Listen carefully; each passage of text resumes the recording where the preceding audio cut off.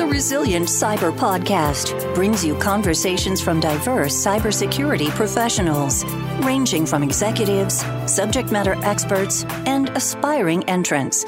Today's diverse threat landscape requires systems that can withstand a variety of cyber incidents, remaining trustworthy and secure.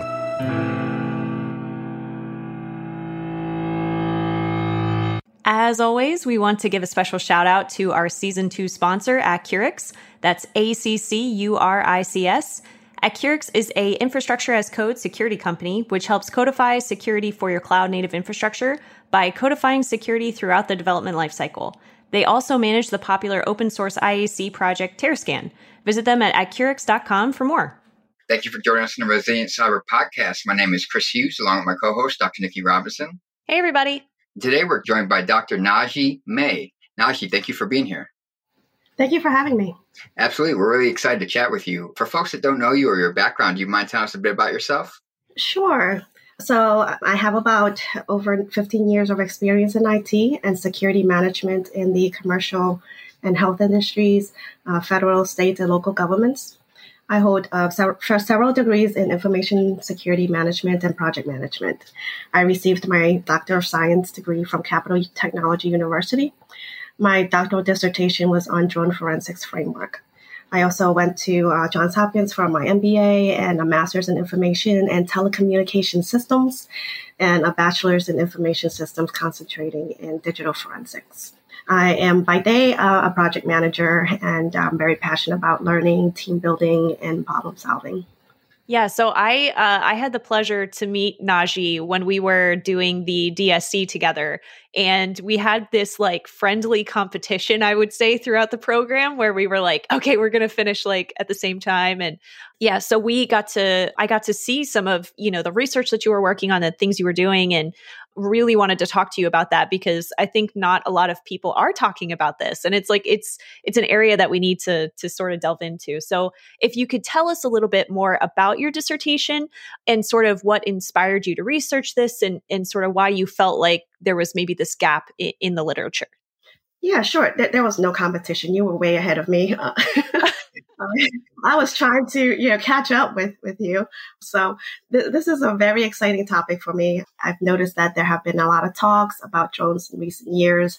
I started reading articles about the various applications of drones, which led me to think about how forensics would apply to drones. I started to ask myself, what does drone forensics even entail? I found that one question led to another. It started to get very interesting at that point because there's just so much information about drones, but then there was also limited information about drone forensics. So I needed to find out more. The challenge was keeping focused when there were so many areas that you can use a drone for. And I really had to think about what my main goal was for the research. So it came down to drone forensics, which it's a combination of digital forensics and aircraft accident investigation procedures. And digital forensics is, I looked further into it. It's more like computer and network and mobile forensics. So there are so many different forensics discipline in drone forensics. So that led me down way to like a lot of different paths. And then also when you're doing an investigation or examination on drones, what rules do you follow? Is there federal regulations, standards, and guidelines? So I had to look into that too, because that was very interesting as well. So it started with an internal interest, and then it expanded to a broader research that could serve the forensics community.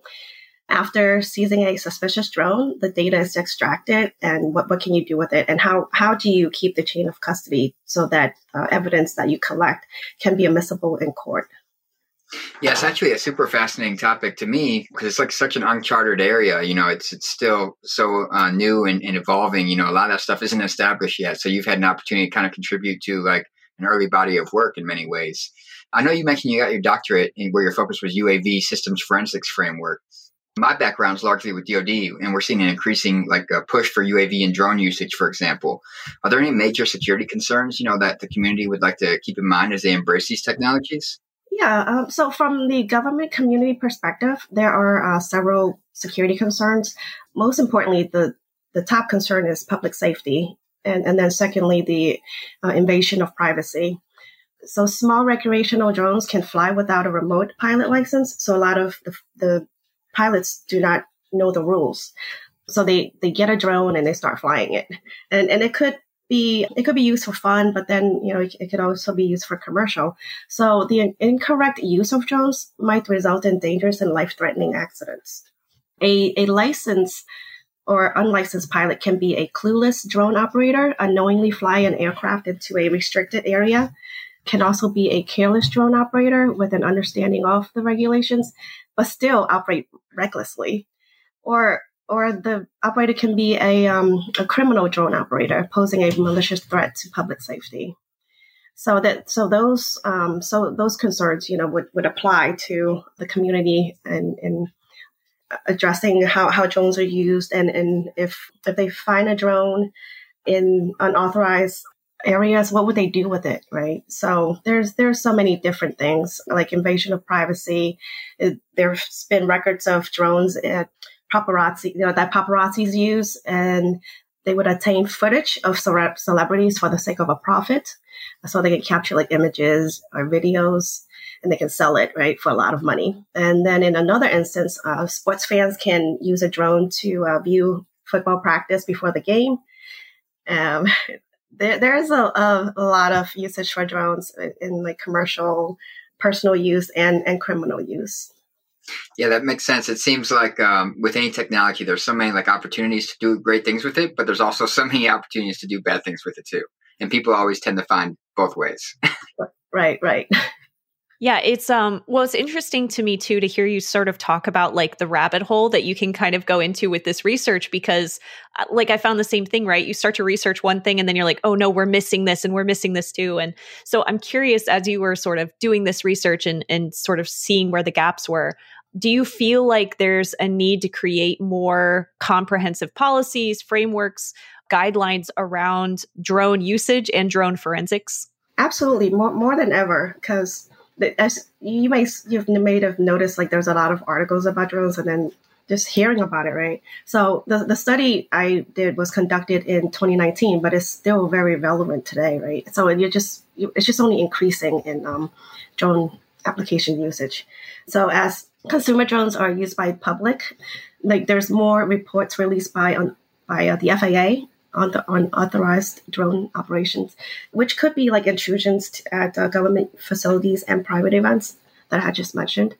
So the FAA began publishing reports in November 2014 on sightings of unauthorized drone usage in the U.S., which includes Virgin Islands and Puerto Rico. So by May 2015, the drone sightings had averaged over 100 per month. The number just keeps going up. But then 2020, the sightings went down a little bit because of isolation. But last year, it began to climb back up again. So it went up to like 2,585, which is an average of 200 sightings per month.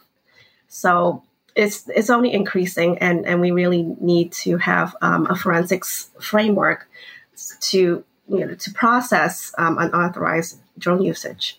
Yeah, it seems like, with any technology, there's always like a lag between like the introduction of it to society, in different communities, and then like, regulations and compliance and frameworks and such to catch up to it. And that's kind of the nature of things.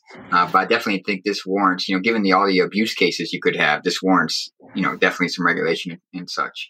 I also noticed, in addition to like your massive different, technical background and expertise that you have an MBA as well. Has the business context helped you in the various roles that you've had? Yeah, absolutely. My background in business helped me in various roles I've been in. So it enabled me to speak in business terms with leadership about technology. It also helped me learn to align IT objectives with business objective goals and justify the need for cybersecurity projects, so we can protect the organization. It helped me translate business requirements into technology requirements.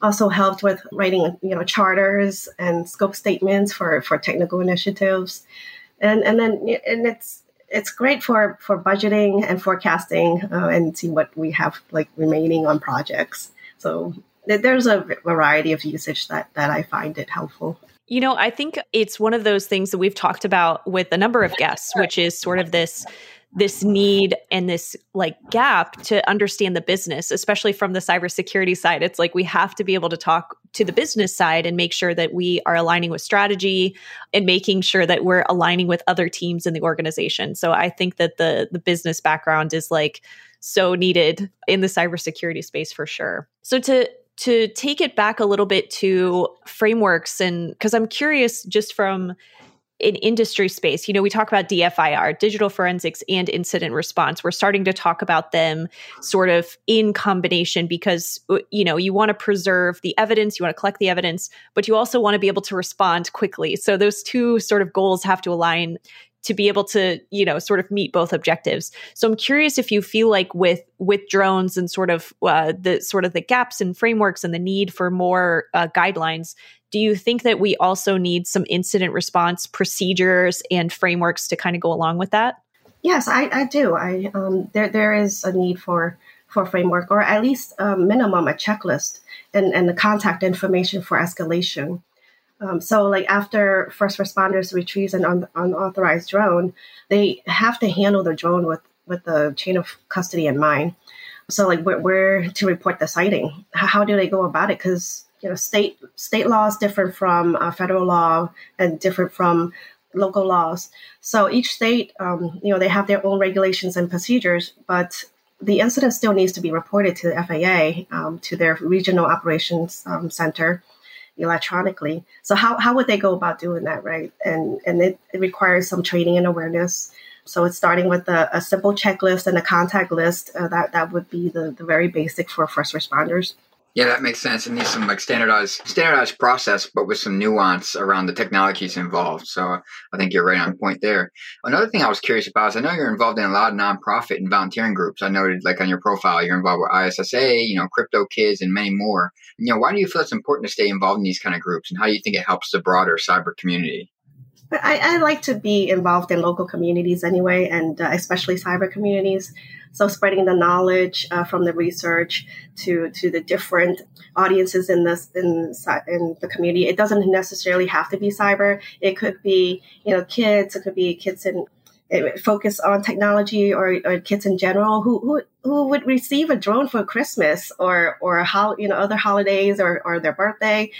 How would they go about flying that drone and knowing all these rules and regulations, because they may not know. So I just enjoy giving back to the community and devoting my time and knowledge to help others understand the importance of cybersecurity. And also to further the research so others can build on it. If I start a conversation and say, hey, have you seen all the drones around? Do you know what's involved with flying one? And so maybe that would spark interest for them. And even if it's not in drone forensics, maybe it's in other disciplines. It's just spreading knowledge.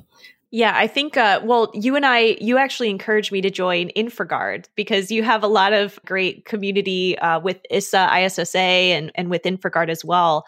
And so I was curious from the sort of nonprofit and volunteer work, if you felt like maybe there was more need for this, because it sounds like there probably aren't a lot of other people that are like, hey, getting involved with like groups with cybersecurity with, younger kids.